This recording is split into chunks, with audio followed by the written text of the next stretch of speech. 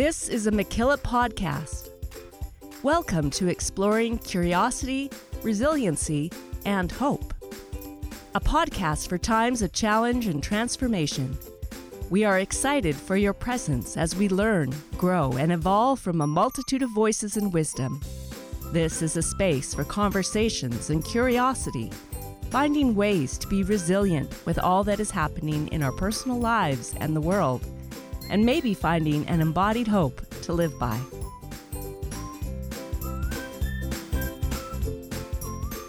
We join our host, Trevor, in conversation with Kevin M. Johnson as they explore the intersections of wildness, wilderness, and silence.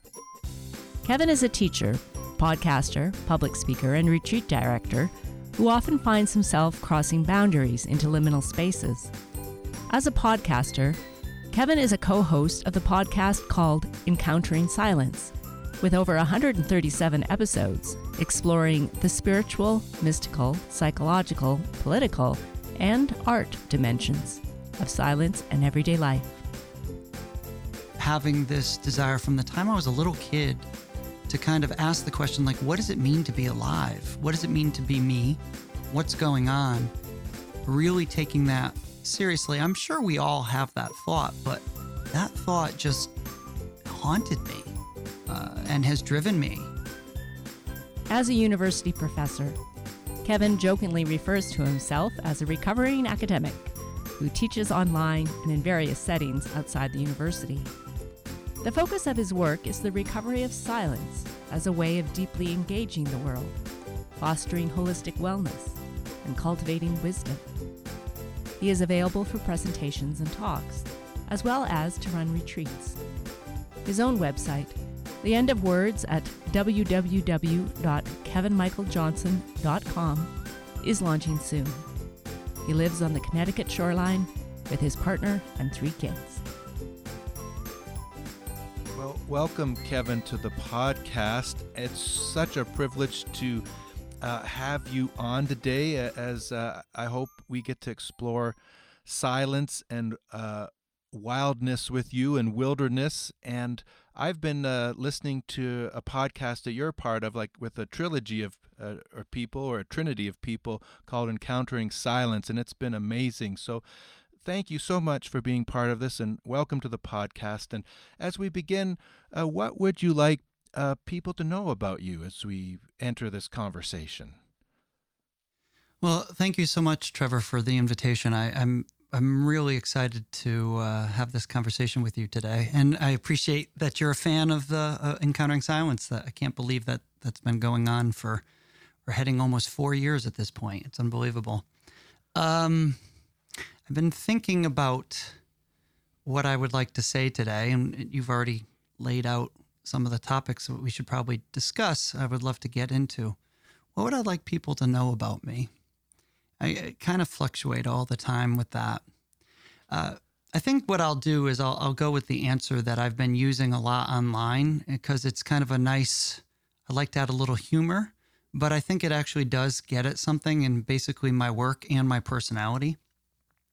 I like to call people, I teach at a university, and I like to call myself a recovering academic. And so that's kind of funny. And I mean that in a funny way. And, you know, we can play around with that because on some level that's hysterical.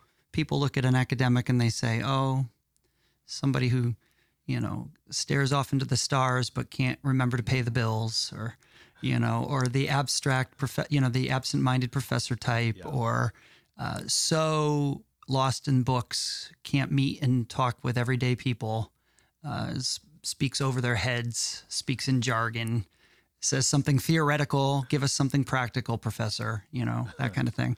And there's a piece of me that is there. And so I recognize that. And so I say, well, I'm trying to recover my normal, everyday non-bookishness. And so there's a place of that. But then there's also this idea of recovery in the sense of, I think that there's something we have lost as a culture. And so that's part of the work I've been. And so it started off with the discussion of silence. I feel Our culture has lost that. And we've been spending 4 years on Encountering Silence trying to unpack that from various ways. And I do in my work as well. But then I also think there's something about our civilization and our technology and our organization that I feel like we've lost something else. And for lack of a better word, I've been using the word wilderness and wild to talk about that. And that actually comes out of the idea of silence as well. Silence, I walked down the path of silence and bumped into wilderness. And I think the third piece of why I call Recovering Academic is to point out that I've always felt, I'm a person that has never really felt like I fit into any box, any category. And so I feel I'm always on the liminal, the in-between. And at first I thought that was because I was weird. And I might be weird. That's fine. I'm fine with being weird. But I've also started to realize over the years with my students, with all the people I've interviewed on the podcast, with my own family, with my own wife, who I've been married over 25 years to, I think that we're just all in between. That what it means to be a human, if we're really honest, is that we don't fit anywhere, really. And so we're in between civilization and wilderness. We're in between thinking and non-thinking. We're on a process, we're in journey.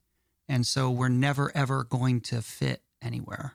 So we're on this pilgrimage path of walking to be us. And so I've discovered that. So it's kind of a nice reminder of me. I think if we can just joke around about who we think we are, call ourselves a recovering academic and laugh and then move on. I think that captures a little bit of my personality and who I am and the balance of who I am. I really appreciate that, Kevin. When I listen to you talking about yourself and your journey, I hear this yearning, I guess for like integration, and then also this yearning for awakening to I guess life and what is it to means to be a human being. Mm-hmm. Yeah, that's very well stated. It's very well stated.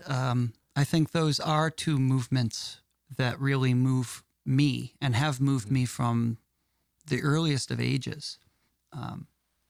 I'm about to release some content online, and it hasn't gone out, and so you're getting a sneak preview here. I'll tell your audience, but I'm about to release some audio, and I'm not exactly sure what it is yet. I'm still trying to decide if is it another like small podcast? Is it audio stuff that's going to be on my website? Because I'm starting to do more online teaching, and I'm trying to decide what this is. But I've recorded the first of and have started to draft out more audio on this actual subject. And in that opening audio, I discuss this being pulled and having this desire from the time I was a little kid to kind of ask the question, like, what does it mean to be alive? What does it mean to be me?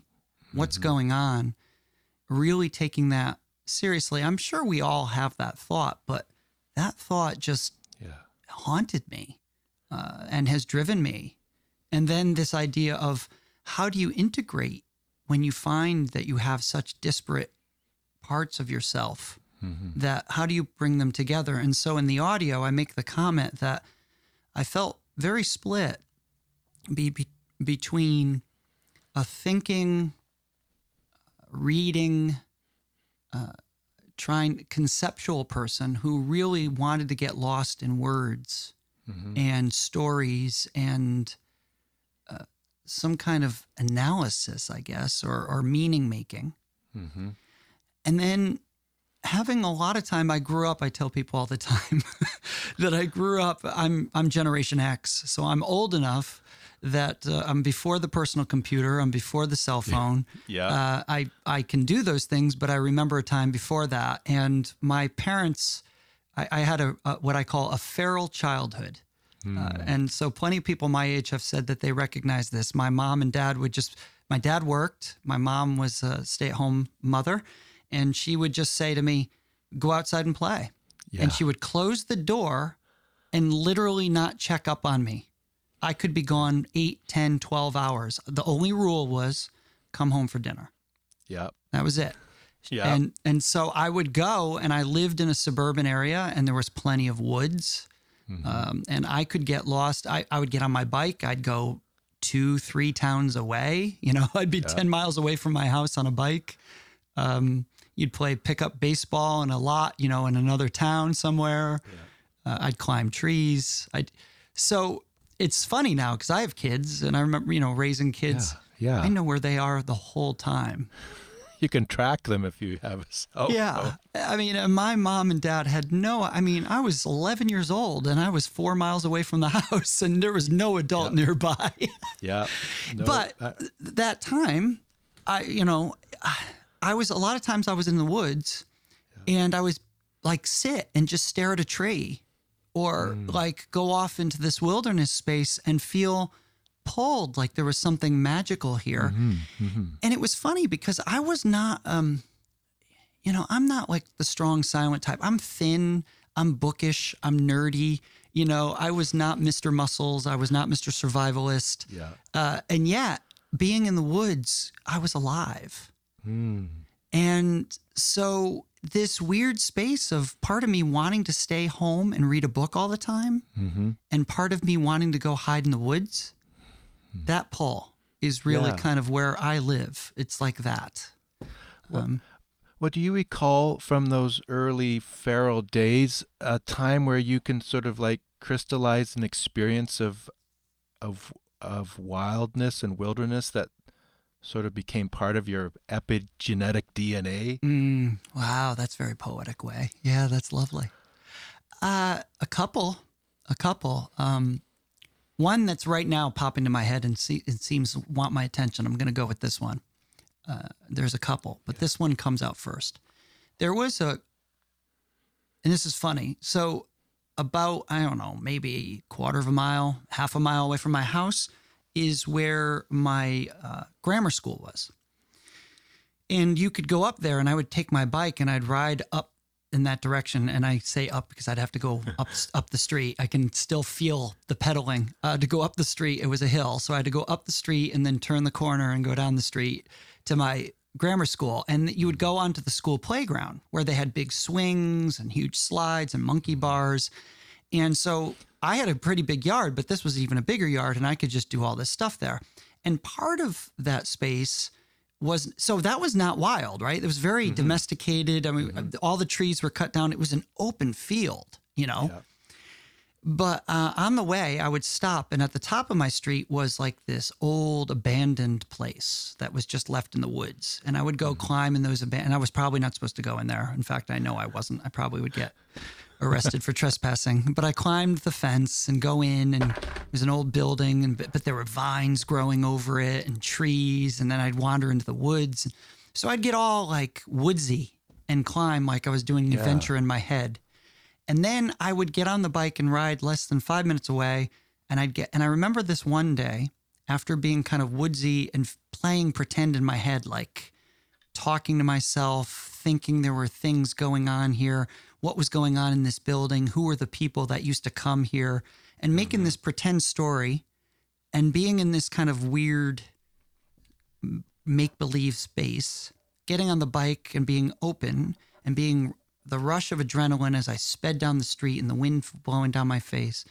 And then getting to walking across the lawn of this wide open park space.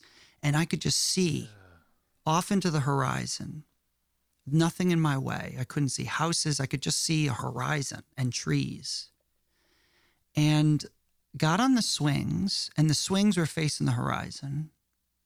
And I just started, and it was those really big, long chain swings, right? So you could really swing high and go all the way up, and you'd feel when you came down, your stomach would drop, you know? And I was swinging all by myself, and there were no kids there, and it was quiet. And I do recall at this point, no planes were flying over, and the wind was rushing in my ears, and the birds, and I was in this other state, and I saw the horizon, and it just like the world my perspective just opened. It's instead of feeling narrow, I felt like everything was open. I was wide open. And what I used to do for fun was you would try to time it. All of a sudden I had the nerve and I would swing and you would jump, let go and jump off the swing. And it was so high. I mean, it really was. You probably could fall off and break a leg because it would swing way up and come down hard. I had a friend do that. Yeah.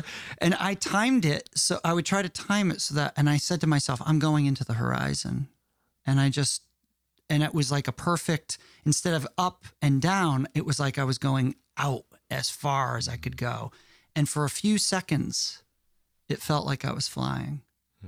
And that moment there, just that moment of I'm flying, there's no boundaries, me, the sky, the universe are one, just captures kind of that wild, I'm not caged. I'm wild. I'm free. Yeah. And so that kind of pops in my head now, but there were plenty of times where the opposite, where I was in a forest area where it was so enclosed you couldn't see anything. Yeah. And yet I got lost in kind of a wild setting there. And then a couple times we're climbing trees and you were just up so high, looking down in a different position and feeling, again, kind of a one with nature, with birds, with squirrels. I used to talk to squirrels a lot. They didn't really talk back. Yeah, it's just so weird because like I tell this story, you know, and it's funny. People who know me, they know me as a book person. They know me as like who stayed in school, and they're like, you're not the type. I said, yeah, but I used to have a switchblade in my bag.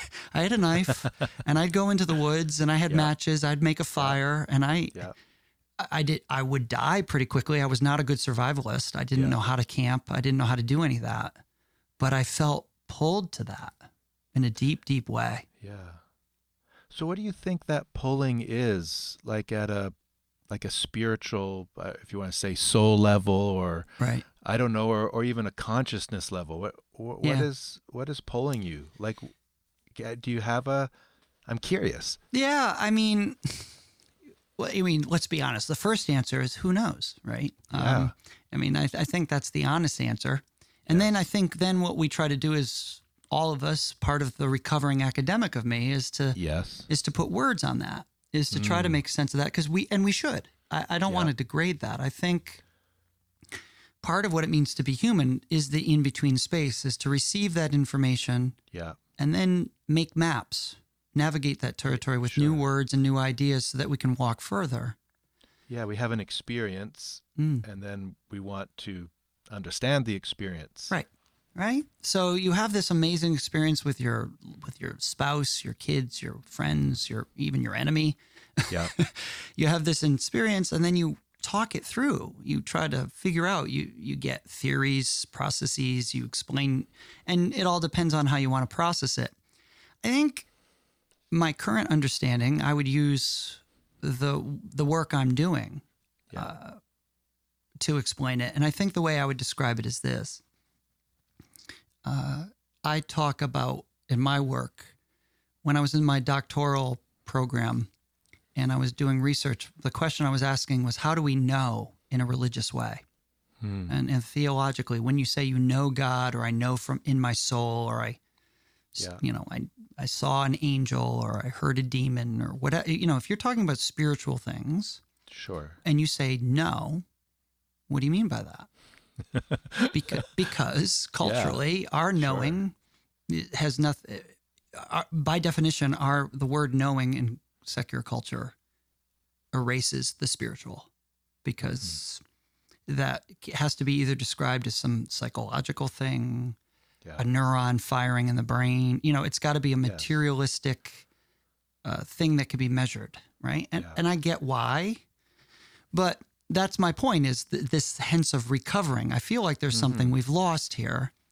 And so I started to look into this, and I started to realize that silence and contemplation and the spiritual is a way of knowing the world. That silence is not, in our culture, because words and ideas are the central focus. If you're not saying anything, then it's a void. Oh, yeah, and people try and fill it as quickly as possible. Yeah, right? Even in nature, We go Yeah. camping, Yeah. and people they'll have their stereos blaring in this. It's just amazing. Yeah. Or they'll bring their flat screen TV and put it on their camper, you know, and they're watching the baseball. I mean, and again, there's nothing wrong with watching the baseball game. Sure. No. But I'm just like, what? You had to bring the TV and the radio with you, you know? Like, So silence in that setting is void. And when you spend time in nature, everyone knows this. And that's what's funny. I always feel like, you know, I'm talking to people and I'm like, this is obvious, right? You know, like, why does someone have to give a talk on this? This is an obvious thing. But if you're in nature, you start to notice with your mind and with your body, if you let yourself, silence is a way of engaging. It's a way of being present to things. So that I'm open and receptive to hear what the wind is saying, what the raindrops offer, what the smell of that flower over there is offering, you know, et cetera, et cetera. So it's an embodied kind of presence that then opens. It starts off as embodied sensual, but then you realize that there's something more. And it's interesting you said soul. Like, this is where the word soul or spirit would come, because there is, if we just take the word spirit, anima, you know, that just means it moves. You know, it means movement in Greek. And so animals are things that move. And it has an animated spirit, has something that makes it move. Yeah. And so then we get this idea of this kind of either energy, consciousness, life force. These are the words we would probably use in modern times. And that's where we're getting soul, psyche, you know, psychology, et cetera. It's this inner movement. When body has more than the spirit, the physical, it seems to have this other component. The physical has this piece to it. Yeah. And so then if you're in natural settings, you start to notice that I need silence in order to survive, in order to be, you know, if we went back, I need to hunt my food or find a plant to eat, you know, gather acorns or something. I need to listen, smell, see, touch. I need the silence or I would die. I need the silence so I could defend myself if somebody attacks me, like a lion or something. I'd have to, I need the silence to listen. You know, so we don't have to do that in modern culture because technology does all that work for us. Yeah. So we forget that silence is a knowing. And so in the doctoral program, I made the connection. Oh, wait, silent prayer isn't just this mystical thing. It's actually just a basic, ordinary, everyday embodied thing that can then open up to this other, you know, and this is where you could have extraordinary consciousness. You could have a trance or a vision or something. But it really is grounded in something just very ordinary that happens every day. And it still happens to us. We just don't notice it. We've been trained to think. And so I think that call is just the reminder that my body wants to offer me something and the world is speaking. And I should stop ignoring. And if I want to understand who I am, who Kevin is partly, or, I don't know what the right word is. Kevin is when Kevin shows up whenever Kevin is engaged bodily in the world, doing things. And so the tree and the squirrel and the bird and the horizon and the black hole and the explosion on the other side of the galaxy and everything, you know, is part of Kevin because I'm interacting on some level in a physical way. So this is going to sound nerdish and geeky, but it feels like what I hear you saying is moving from an object to object relationship into a subject to subject relationship. I wish I could say it in a less, it's like, the boundaries of you are more liminal and permeable, but still there in this silence and wildness. Yeah, and so it's completely I thou. It's totally Martin Buber's subject to subject, and you know that's the beauty of that book, where he basically says, you know, the Jewish people had this relationship. They became aware of that it's not object to object, that truly when you pay attention to reality, and if you're truly present, it's subject to subject. Mm-hmm. The divine is that's what we mean by the divine. It's in that space where the words fail. And I think this is an important thing to do, because it really easily could fall off into weird, romantic, strange ideas of like there's a soul, and it's very disembodied. It's very kind of like caricature. Our culture thinks that's what religious people are talking about, or that's what spirituality is. And I try to show, listen, I'm just grounding this. I'll spend a lot of my time, a lot of my work is just secular culture. I'm not even trying to talk to religious people necessarily. I'm just saying, hey, as a human being, we have to really take seriously that awareness and consciousness has this component. Now, you can be an atheist all you want. You don't think you like God, or you don't like any of that. You think it's all a joke. Okay, great. I'm not asking for belief. I would just like to place on the table that if you really pay attention, embodiment has this weird piece that for generations people have called spiritual. I don't know what else to call it. The philosopher Pierre Hadot, French guy, and I'm not so sure he was a believer. He studied ancient philosophy, and he talked about how ancient wisdom did what he called spiritual exercises. And he said right out front, he says, listen, I'm not asking you to believe anything. I'm not asking you to join a church. I'm not asking you to think there's a soul. He goes, I just don't know what to describe this inner animated stuff that we're talking about that's partly consciousness, partly emotions, partly the body, partly willpower, partly the abstractions of beauty and truth and goodness, partly like all these kinds of things. Yeah. And so he says, can I just use the word spiritual? Because I mean imagination and thinking, and it's this piece. Let's use that word. And then please, everybody, I'm not asking you to be a believer. Right. And then he would write his book after that, Yeah. I'm so intrigued by what you just said, and we're probably going to do a lot of circling. I know totally. That sometimes is that the body wants to offer you something, and that you're discovering this something is connected with silence, which I don't know if a lot of people would connect silence to the body sometimes. Can you unpack that a little more? Yeah. Or even like, what is silence, and how is that connected to the body? I think this is a really important question. Yeah. So I agree with you, Trevor. I think what we're going to do is circle all around, because I think you're just going to have to come at these topics from various angles. And that's all my work does, really, is just kind of circling around these topics and rediscovering them and saying, oh, here's a new way in, here's a new way in. So when I started to do the work on silence, my first initial thought was, okay, I'm doing kind of mystical theology.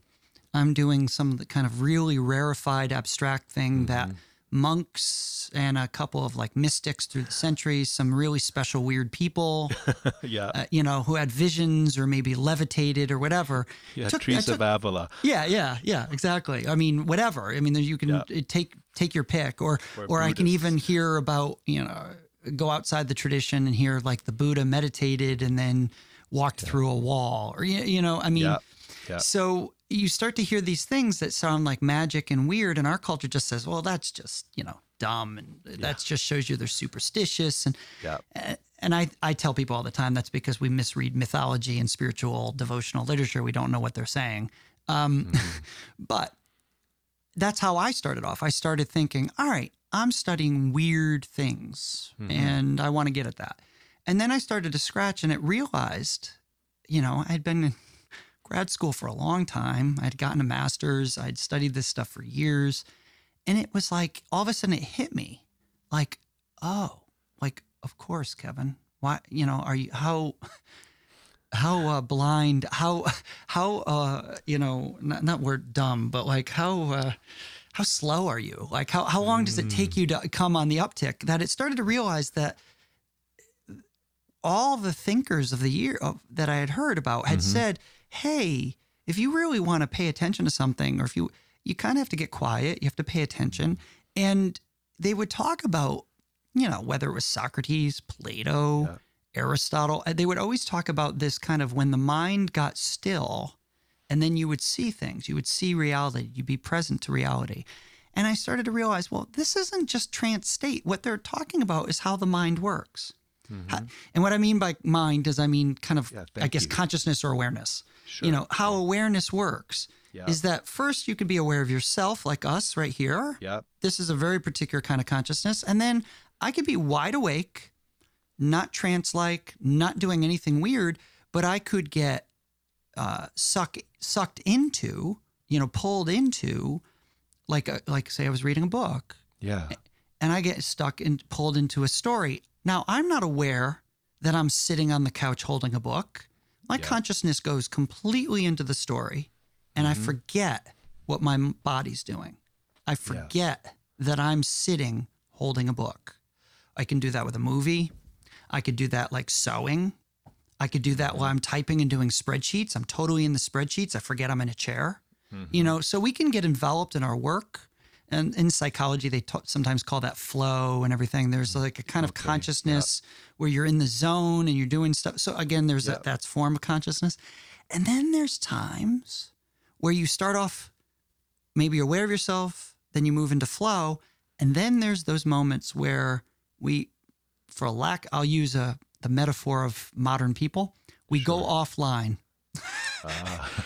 Where you're just sitting there, nothing weird happens. You don't have a trance state. You don't have mystical visions. You don't hear God speak. The earth doesn't spin and turn purple. You just for a split second, and we've seen other people have it, where you see them and they're just staring, and they have that kind of, we call it daydreaming. They're glassy eyed, and if you ask them, hey, what are you doing? They come back to themselves and they go, what? And you go, what were you thinking? Nothing. Yeah. Well, you were just, what were you looking at? Nothing. It's a kind of consciousness where your mind gets pulled and you're just sitting there doing nothing. And now that's a kind of daydreaming. And I'm not saying that's a mystical vision. I'm not. But I'm saying, look at that state of consciousness. Yes. Nothing's registering and yet you're wide awake. Yeah. And it doesn't look weird to any. We all just see somebody. We're like, oh, they're daydreaming. There's like a pause button. We all recognize it, right? Yeah. And then there's whatever the mystical would be. Maybe it's that with then something added or whatever. So it's these interesting states of consciousness I started to notice, like, hey, and you asked about silence. Well, what about that daydreaming? Isn't that silent? Because if you asked me to describe it, there's no words for it. What did you see? I don't know. What were you doing? Nothing, right? So that's silent. And then if you're in flow, you could say something like, hey, I was I got pulled into this great story. But, there's really, you would have to describe the story. You wouldn't really be able to describe what you were doing, right? Yes. And so silence, I started to recognize that silence was actually pointing to. There's various kinds of silence, of course, but that oftentimes silence, when people were using it this way, it was a presencing. It was an embodying, where when thinking stopped getting in the way of being present to the world, and so the tree, the horizon, my wife walking on the beach holding her hand, and words drop, and I don't need to say anything, and I just feel here. We're one, and so start to notice that subject to subject kind of embodied presencing that is in some of the most profound things in our life. They usually come across our consciousness usually at birth. Yes. If you've been in the room and seen a birth, death, if you've been in the room when someone's left. Yeah. Not to be embarrassing to people, but sexual intimacy can be a place for this. Yep. These places these are kind of like peak moments where it really raises for us. We're like, oh, yes. And then we're aware of it. But I think we should just say that's happening all the time, just at a lower level. And that our thinking can be so strong, it is louder than what your body's trying to say or what nature's trying to say. Because we've been trained from the time you were 5 years old, we sent you to school and said, think. Yeah, the rational. Think. And every time you daydreamed or something, your teacher would make you write lines or you'd get detention or, do this, and we've learned it very well. We think that we have to do something, achieve something, go. Yep. That's what that rational mind does for us. It allows us to control and manipulate the world. But there's this other kind of consciousness when you're just present to the world and love it. Yeah. You just receive it. Yes. You don't put your will on it. Yes. You don't try to color it. You just want to integrate with it. You want to be in that show with everything that's going on. And I think that's the place where, to use Christian language, I was raised Roman Catholic. I consider myself still Catholic. To use Christian language, this idea of God, self, and other merge in that place. Mm-hmm. We become one there because there's no distinction there. You can't make distinctions. There's no words for it. So it's silent. Yeah. It's a presencing. Yeah. Presencing, silence, presencing, presence. Embodiment, Yeah, embodiment. Yeah, because there's nothing wrong with our rational mind. No, not at all. It's like to seek silence isn't to like annihilate rationality and go into like you said, magical or Totally. I don't mean bad what am I trying to say? A piety without rationality is dangerous. Correct. But Correct. And the rationality's created that we can do this Right. talk. So Right. yeah. But what I heard you say really early on is that when you were younger and in the wilderness, like it was like you were free. That's right. So the constraints. So what are the constraints that you find in life that prevent us from moving this way? Is it, I would my answer. I heard you say civilization. Mm-hmm. Does civilization partly mean empire to you, or how would you talk about that? Yeah. So civilization to me, again, like rationality. Yeah. I don't want to say civilization is evil. Okay. And I don't want to say, so for me, I think maybe someday I might get to that place. At this point, I don't think it's evil. I think what civilization is, maybe the analogy would be like this. Civilization is rationality writ large. And then empire is civilization, is all the negative aspects of civilization, a kind of a deep. So in other words, rationality is a way of controlling the world so that, like you said, so that we can do things. Yes. And it's a necessary thing. Yeah. If I can't control my surroundings, I can't even put water to my lips, right? I couldn't even feed myself. So of course, rationality, control on some level is a useful and important thing. So we need to think, organize, do things. So yeah, we're not going to try to be, Luddites and get rid of be out of civilization, no technology, no tools. Right. And we're not going to be anti-intellectual and say never think. Yeah. That's not what we're doing here, because that's kind of an extreme thing. That's not what we're saying. I'm saying we're out of balance. Yeah. And so what we've just done is we've doubled down on control. And so what happens is that starts off where you say you can take a tool. I'm going to do really bad, non-academic thing. I'm going to do pop academic. All right, let's do this.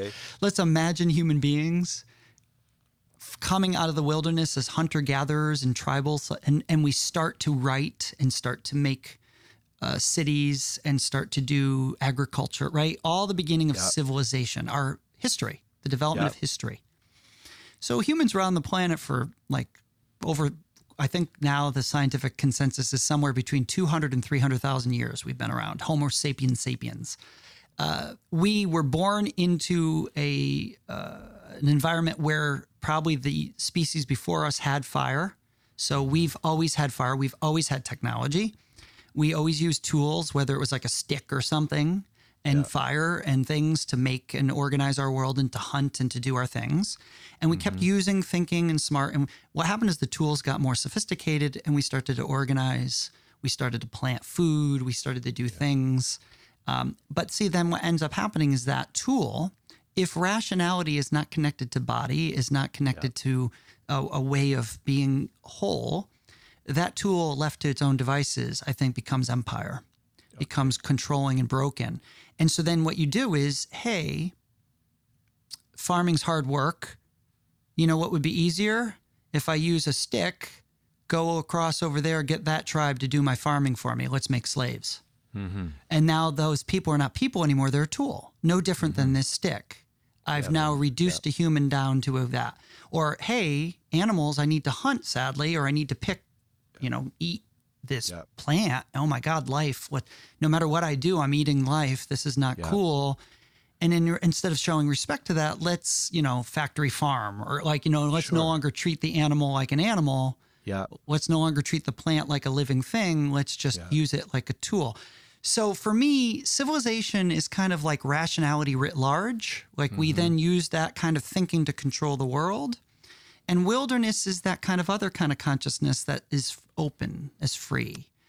And so I think to answer your question, like what's trapping us? First off, at the very basic level, let's start here. At the human level, what's trapping me is me. Because when your mind thinks, it puts things into boxes and categories and creates a separation. I step back from everything. What was a one united experience, now I step back, analyze it, label it, break it apart. I dissect it, I kill it. And now it's a dead thing. It's useful to manipulate and, make a map, but the map isn't the territory. And so on one level, thinking traps me. And then who I am, I become someone who thinks. I think, therefore I am. So now I'm an ego. And that ego traps me because now I think I'm supposed to be X, Y, or Z based upon how I'm raised, based upon my own psychological predispositions, maybe my DNA, my family structure, my cultural structure, my religious background, my economic status. All of a sudden, I think I'm supposed to be X. That traps me. Yeah. So I'm supposed to be a male, or I'm supposed to be this, or whatever I think I'm supposed to be. That traps me. And when you realize you can step out of that and you go, I'm none of those things. Like that's a piece of me. Yeah. Yeah. But it's a mask. It's something I do to move around and manipulate. But then that mask doesn't capture who I am. Yeah. And so I get trapped there. So on a personal level, that's part of the trap. Yeah. And then on a societal level is civilization, culture, etc. While it's useful, it traps us because you're supposed to fit cultural mores, assumptions, etc. Be a good patriotic American. Yeah, be a good American, Canadian, or whatever. Yeah, be whatever culture you're supposed to be in, be whatever tribe you're supposed to be in, be whatever gender, be whatever, whatever category you give. So that traps you. And then, and then there is a little bit of embodiment. Embodiment traps you. I'm limited by my DNA. I'm not going to be 6'2", and super muscular and a movie star. Yeah. I'm also not going to be 4 foot whatever and an amazing jockey and win all of my whatever and win all my races. Yeah. Yeah. So I feel trapped there, and so then my body does a certain thing, and then you have some people who feel trapped in their bodies if they identity wise they say. Yes. I don't feel male, I don't feel female, and yet I'm in this body and my culture is telling me this thing. And so you have that issue. So, so we're, quote, trapped in a lot of different ways. And I hate using that word on one level because it feels horrible, like it's always negative. I think it's kind of a necessary space. Sure, it's reality. It's reality. It's messy. As long as there's a doorway out. I think it's only a trap if someone locks the door. And I feel like when we closed off to silence and wilderness, that's when we feel trapped. And I honestly believe why my work, in the beginning, I just thought, oh, this is just academic. And then I started to realize this had ramifications across the board. And I more and more talking to people, wellness-wise, psychological-wise, I think a lot of the partisan fighting, a lot of the stuff in culture, a lot of religious things, is everyone feels trapped. Our culture has trapped us because we don't have a model of the mind that says, hey, wilderness, hey, silence. Yes. And those things were naturally there originally. If you wanted food, if you wanted shelter, you had to spend time in silence. You had to be out in nature. You had to do things. And that blew your mind open and you reconnected. Now we're indoors. I never have to go outside. I can press button. Uber Eats can bring me my food. All my food can be delivered. Yeah, I don't even have to talk to another human being if I really don't want to. And, so here we are. I'm trapped inside. So we have nature deficit disorder now. Yes. Yep. We don't, like you said, you go camping, you bring your radio with you. You don't have to listen to the birds,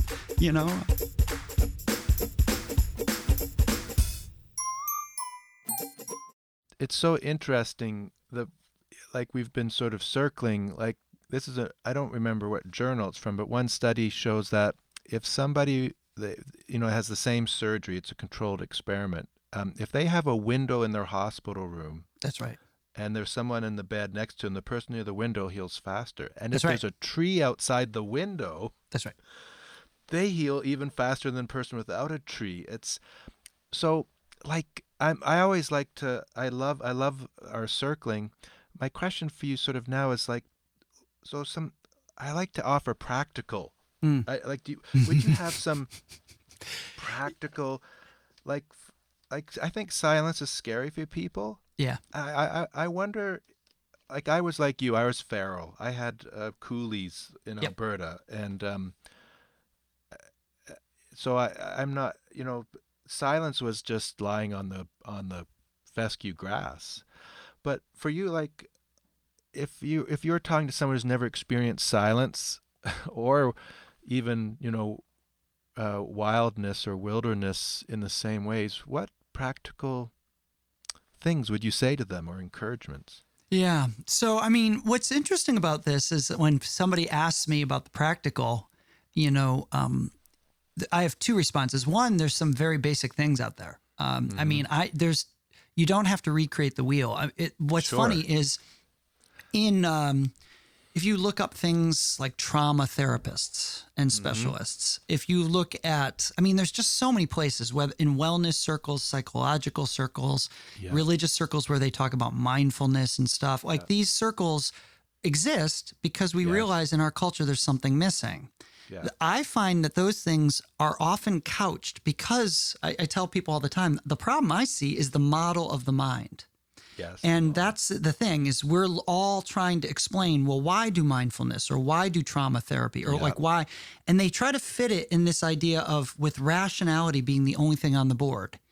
And then they have to explain to you, well, they're like, well, yeah, but the body's useful. So, exercise your body. And they don't really even talk about like, hey, the body knows. Or there's a consciousness of a kind of knowing and awareness that we should all be naturally doing. Like that is not the way we frame it. And if you don't frame it that way, that does twist mindfulness a little bit because then you think mindfulness is a practice that's kind of a rational practice. And I'm like, well, sort of. Yeah. Well, and so I say to people, like, you've probably heard some of this advice. So that's part of one. And the other part is, good question, Trevor. I'm uncovering, because somebody will say to me, well, I'm Christian, or I'm this, or I'm that. Yep. How do I recover wilderness? Because when I go to church, I've been told prayer's this, and I've been told that. And you're saying, spend time with trees, and that feels very Native American or something. And like, pagan. How is that, pagan, Native American, isn't that evil or wrong or, and I'll have to say to them like, whatever. And then they'll say, well, that sounds like yoga and I'm Christian, that, so I'm trying to figure out how to offer for them natural things that would work for them that are just basic, very ritualistic. And I know not the word ritual, normal things that anyone could do in any religious tradition. Right. So I guess what I'll do is I'll start with the one first, rather than trying to come up with some ritual. So the practical thing I would say is go for a walk. Start there. Okay. So the first thing is I love that. Yeah. Just go for a walk. Okay. And when I say that to people, go to your favorite place. If you love the beach, walk and listen to the waves. If you are near, a lot of us, I live in the Northeast, there's a lot of hiking trails and stuff near me, not very far at all. So go hiking in the woods, go to the park. Yeah. Try to go to places if you can. It's not necessary, but if you can, try to go to places where it's a little less busy. Yeah. so that you won't get distracted with like really loud, to go to a park sometimes and they have loudspeakers blaring, playing music over the park, or whatever. Yeah. Try to go to a place where it's open, like please try not to put your earbuds in. Don't go for a walk streaming a pod. I mean, I do that. I go for a walk and I stream a podcast, or that's lovely, but that's a different thing. That's a different thing.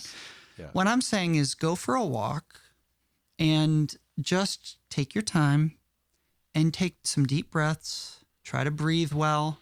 Try to move easily. Yeah. And just give your attention to look around and say, what do I see? Really just ground it in sensual experience. A lot of people will say to me they can't do mindfulness, can't do silence. They get panic attacks. They freak. I've tried meditating. It upsets me. Why would I do that?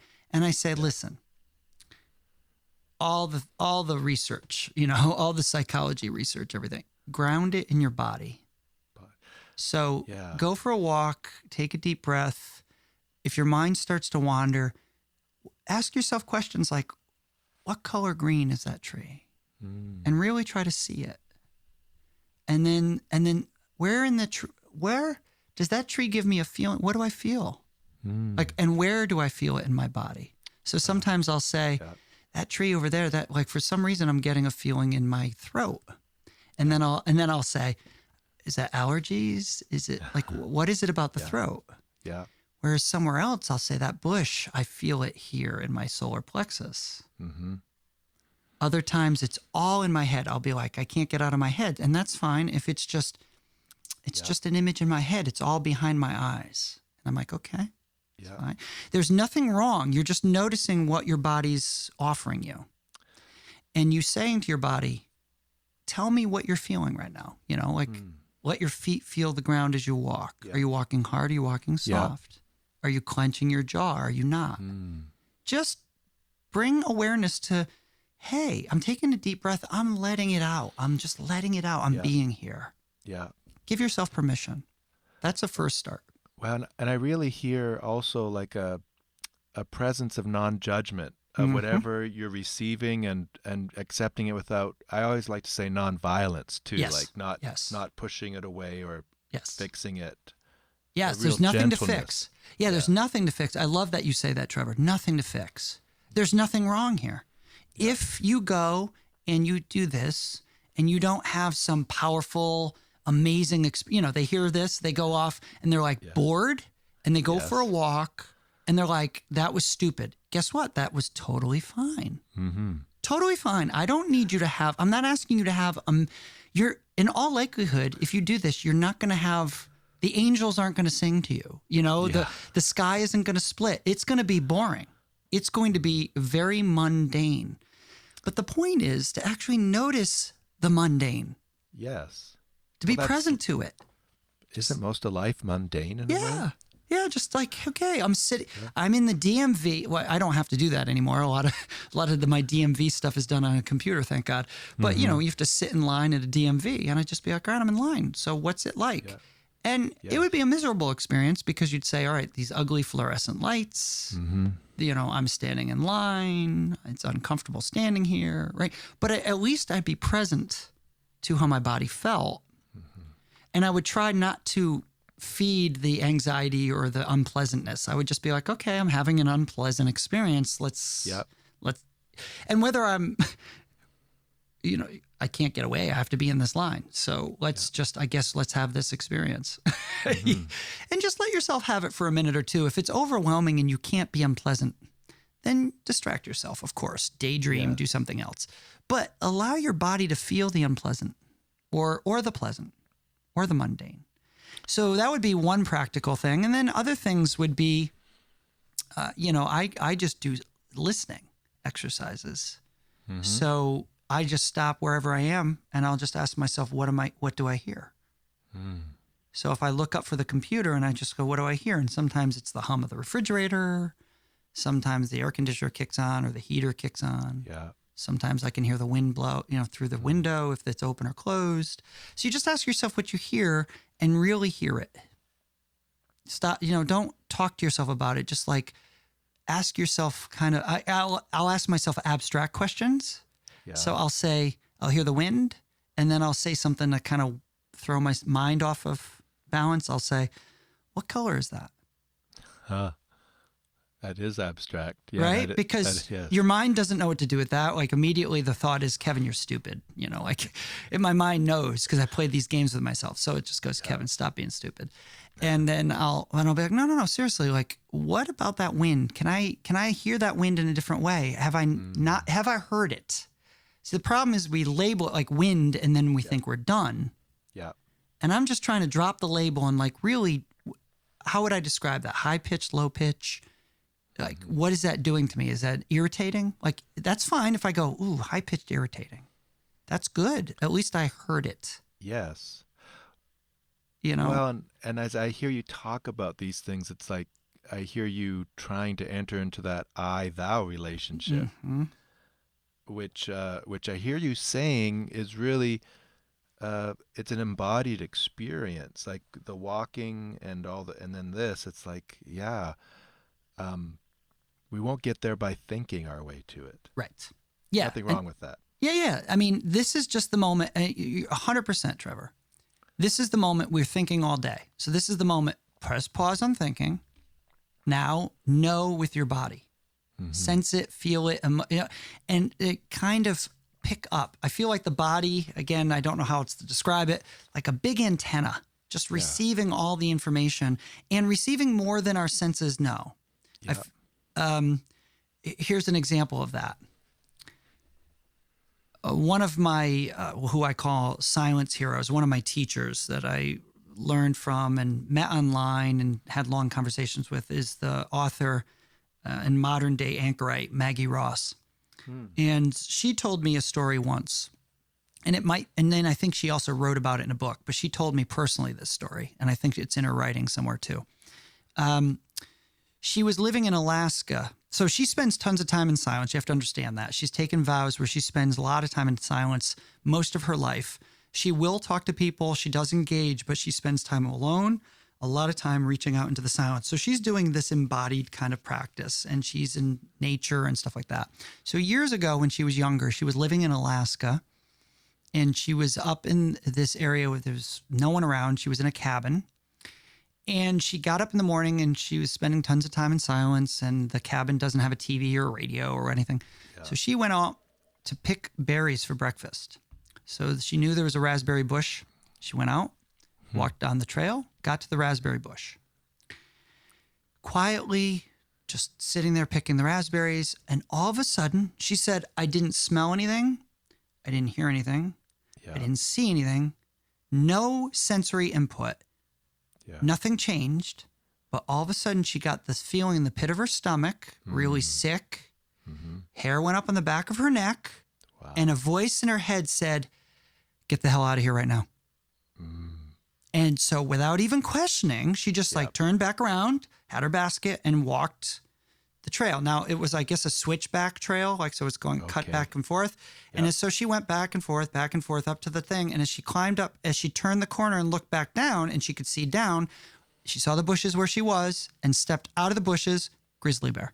Yeah. And she said to me, how did I know? Yes. And I said, I don't know. I was waiting for the answer. Like, I don't know. How did you know that? Yeah, how did you know? And she said, I don't know. And she says, my suggestion, and I think this is a legitimate scientific, again, how science would be coincidence, weird, right? Yeah. But come on. We lived for how long, how many generations as our DNA knew about things in the woods? We would have had to survive. There has to be some kind of sixth sense, some kind of something underneath our consciousness that's just kind of scanning the horizon. Some kind of subtle pheromones, something that I think is just an embodied thing that right now our scale, our scientific instruments can't measure. Yeah. And our body just knows it. And so she said, I got the sense that I was in touch with a kind of a primal, silent embodied knowing. Yes. And she says, could you imagine if I was, like everybody else, just in my head, daydreaming, thinking. She goes, I would have been dead. Yes. And I'm like, exactly, right? So there's a kind of a part of her and a part of us that's doing that all day, but we've trained ourselves to turn that off because we don't need to scan the horizon for grizzly bears. And so we've kind of like deadened a lot of sensory input, and then we deaden it, so then the world feels dead to us. Yeah, we've lost. I mean, we've lost something ourselves in that. Mm-hmm. I mean, we really lost something. As I hear you talking about these other ways of knowing, and this in-betweenness that you know we're weird human beings. I sort of agree with you. Yeah. Like I hear two words keep coming up in my head, and maybe I'm curious if you could. Your thoughts on this? They're sort of geeky words again. We'll go Totally. with that. One word is nous from the Greek, Totally. and the other one is the imaginal. Yes, totally. And do those connect with silence? 100%. And can you unpack that a little bit for us? Yeah. So I think nous. So for those non-geeks. Nous, that Greek word, was used again because the ancient world, all the way up into the modern world, we had this model of the mind where we understood that there was these two things going on. Yeah. And so there was ratio, and then there would be something like, and that would be reason and thinking, what we do. Up rational. Here in the neurocortex. Yeah, the dianoia, right? Diagnostic. Yep. We're thinking, we're doing stuff. And then there would be something like, I guess if I'm going to stay Latin, it would be like intellectus, right? Mm-hmm. So if I did the Greek, dianoia, and then there would be something like epinoia. And you see the word noi in there, this is where you get the word nous. Mm-hmm. Nous is a kind of knowing. And in the Greek, oftentimes it was used to describe when our consciousness would shift into kind of an apprehension or a receiving of reality that wasn't in the intellect, not in the thinking process, not in the diagnostic, not in the rational. Yeah. And so you would receive reality, and it was considered a consciousness and an awareness and in a thinking, but it was a thinking without thinking. It was this apprehension. And wasn't it sort of almost located in the heart region of the body? So absolutely. So this is the word heart, right? So when you say things, a lot of cultures talk about knowing by heart. We still say that. Yeah. You know it not by memorizing it and like I have to think it. You just, if you know it by heart, you just know it. It's there. It's embodied in you, and you could just pull it out any second. So you can start off doing something in your head. If you do it enough, it goes into your body, it's in your heart, and then you have access to it constant. Long-term memory, et cetera, would be something along these lines, is moving in this direction. And so nous, apprehension, somehow kind of knowing in an embodied way, the ancient world knew this. And so, yes, it's this recovery of nous. It's this recovery of another way of knowing that is complementary and necessary to be a full human. You needed to do both. Yeah.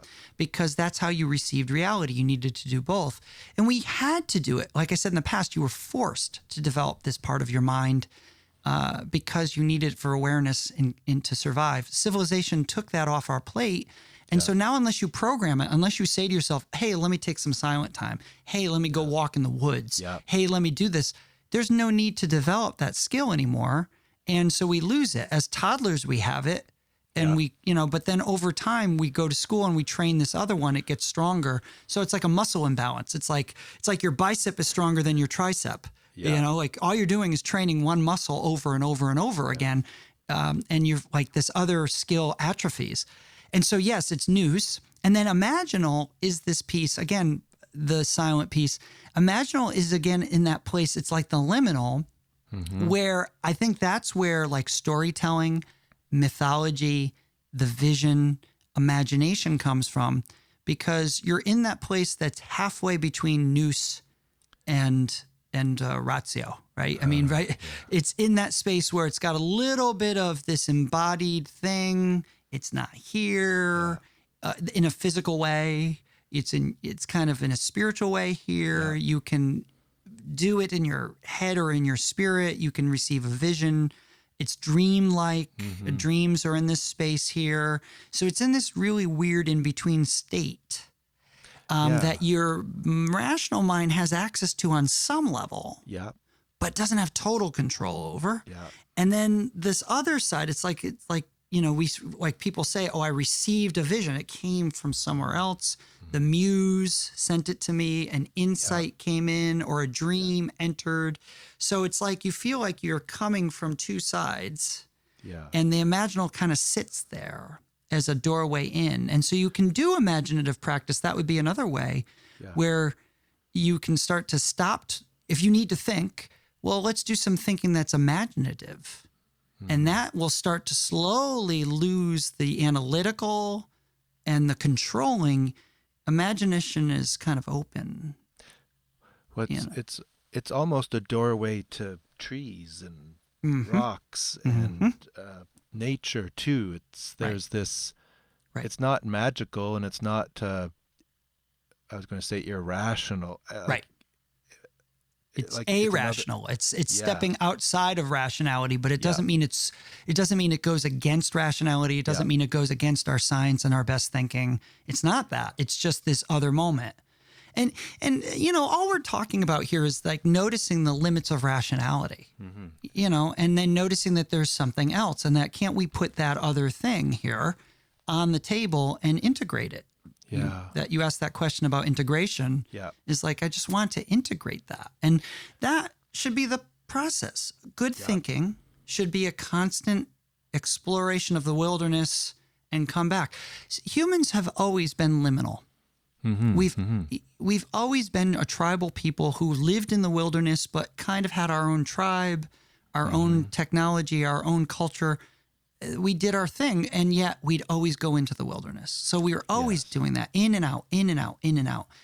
And now technology and control has gotten so strong that we can actually manipulate entire weather systems. We can pollute the planet. We can do all sorts of things. And so then we think it's an illusion of control, that we have control of all things.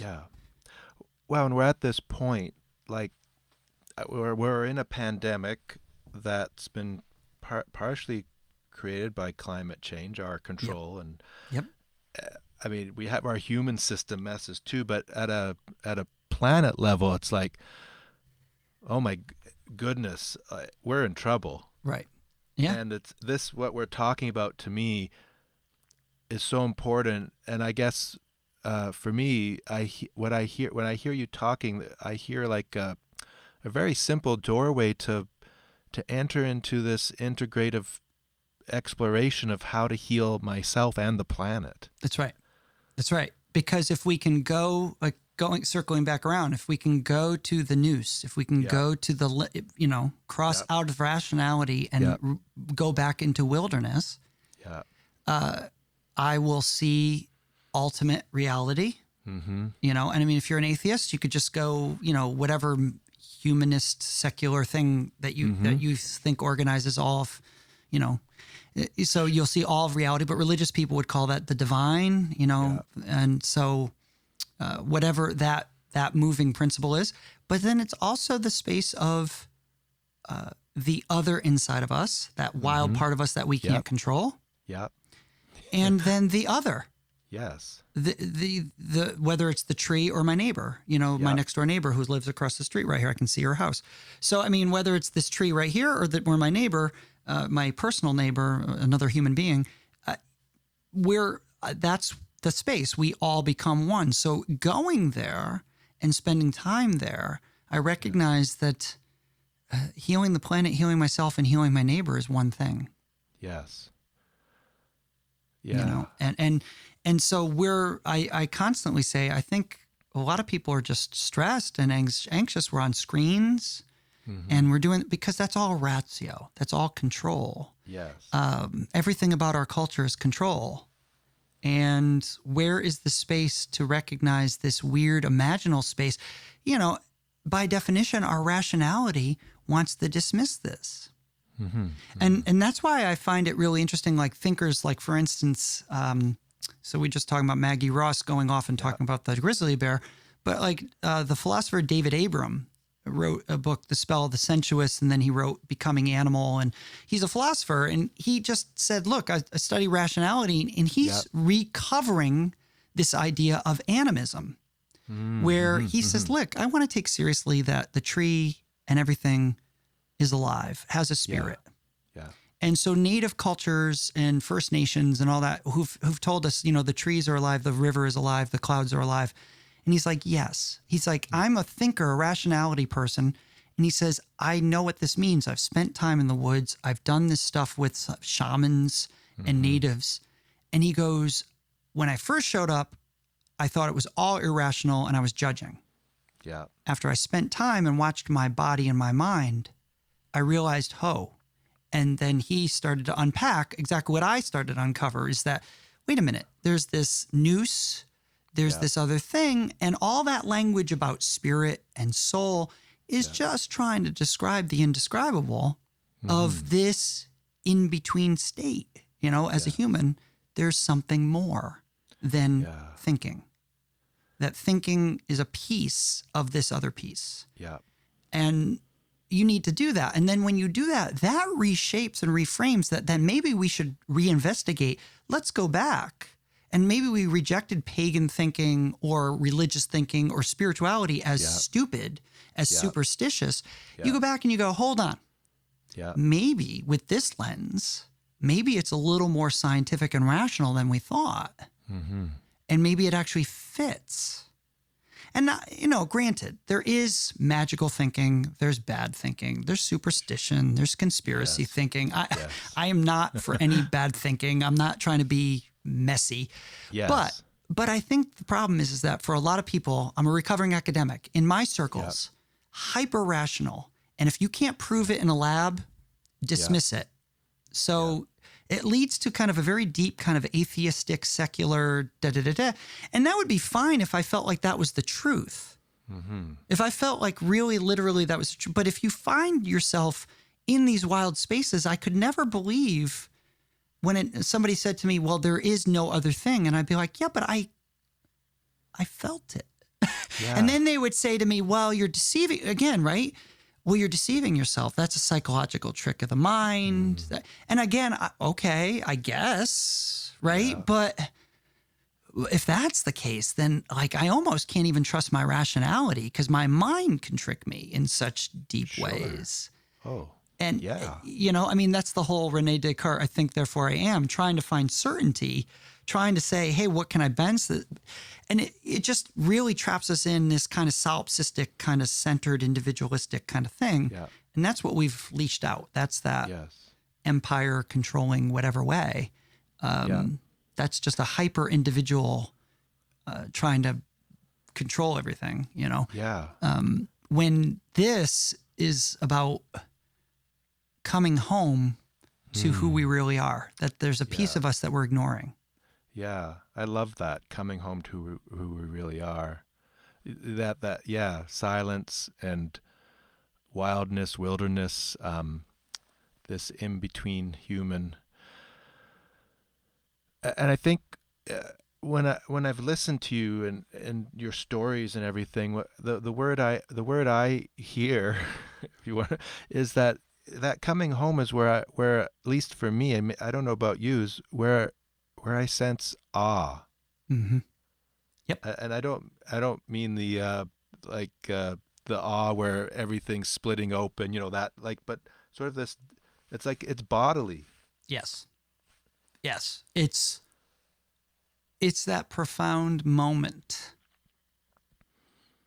of when the rational mind just stops. It's blown wide open because what is actually happening? And I say this to my students all the time. I'm like, they come into class, you know, it's so funny. Like, we're bored, right? I mean, students are bored. We're all bored. Like, and I said to them, like, I'll say, I'm that professor. I'm the weird professor, right? They come in and I'll be like, I could see the look on their face. They don't want to take my class. It's a core class. It's philosophy. It's religion. They're like, ugh.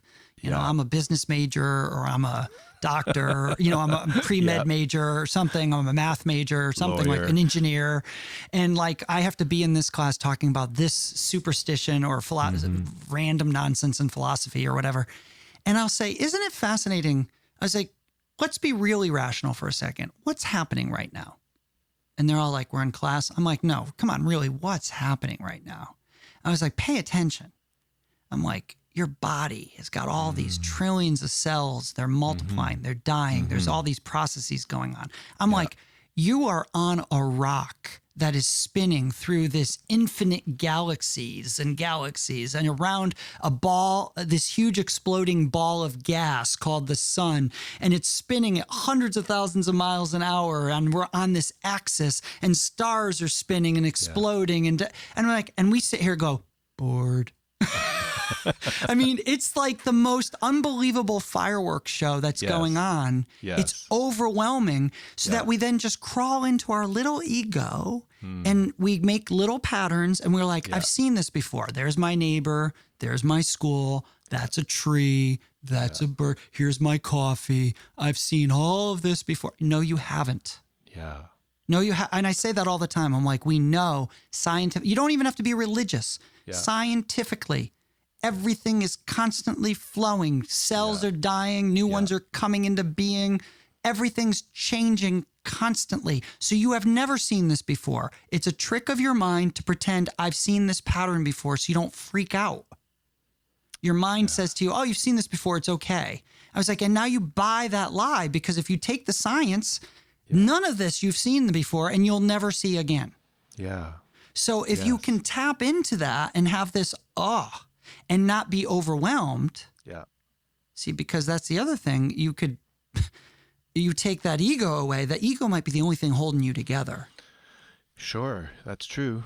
And all of a sudden I take the ego away, and that poor person who's just been trying to get through the day is now like they're in a fetal position, rocking and sucking their thumb because they think everything in life is chaos and I can't handle it. And, right. So I get the ego is a beautiful thing. It helps us. Yes. And it helps us function and do, and it's doing what it's supposed to do, just like thinking is. Yeah. But to take your ego and your thinking as if I've seen this all before, I know this all before, as every philosopher says, Plato, philosophy begins in wonder. It begins in awe. That we should, atheist, it doesn't matter, theist or atheist, we all should be worshiping. I remember the talk. What's his name? The famous writer of Infinite Jest. David Foster Wallace. That's it. David Foster Wallace. Yes. So he has a talk. He actually gave a talk, and it's called "This Is Water."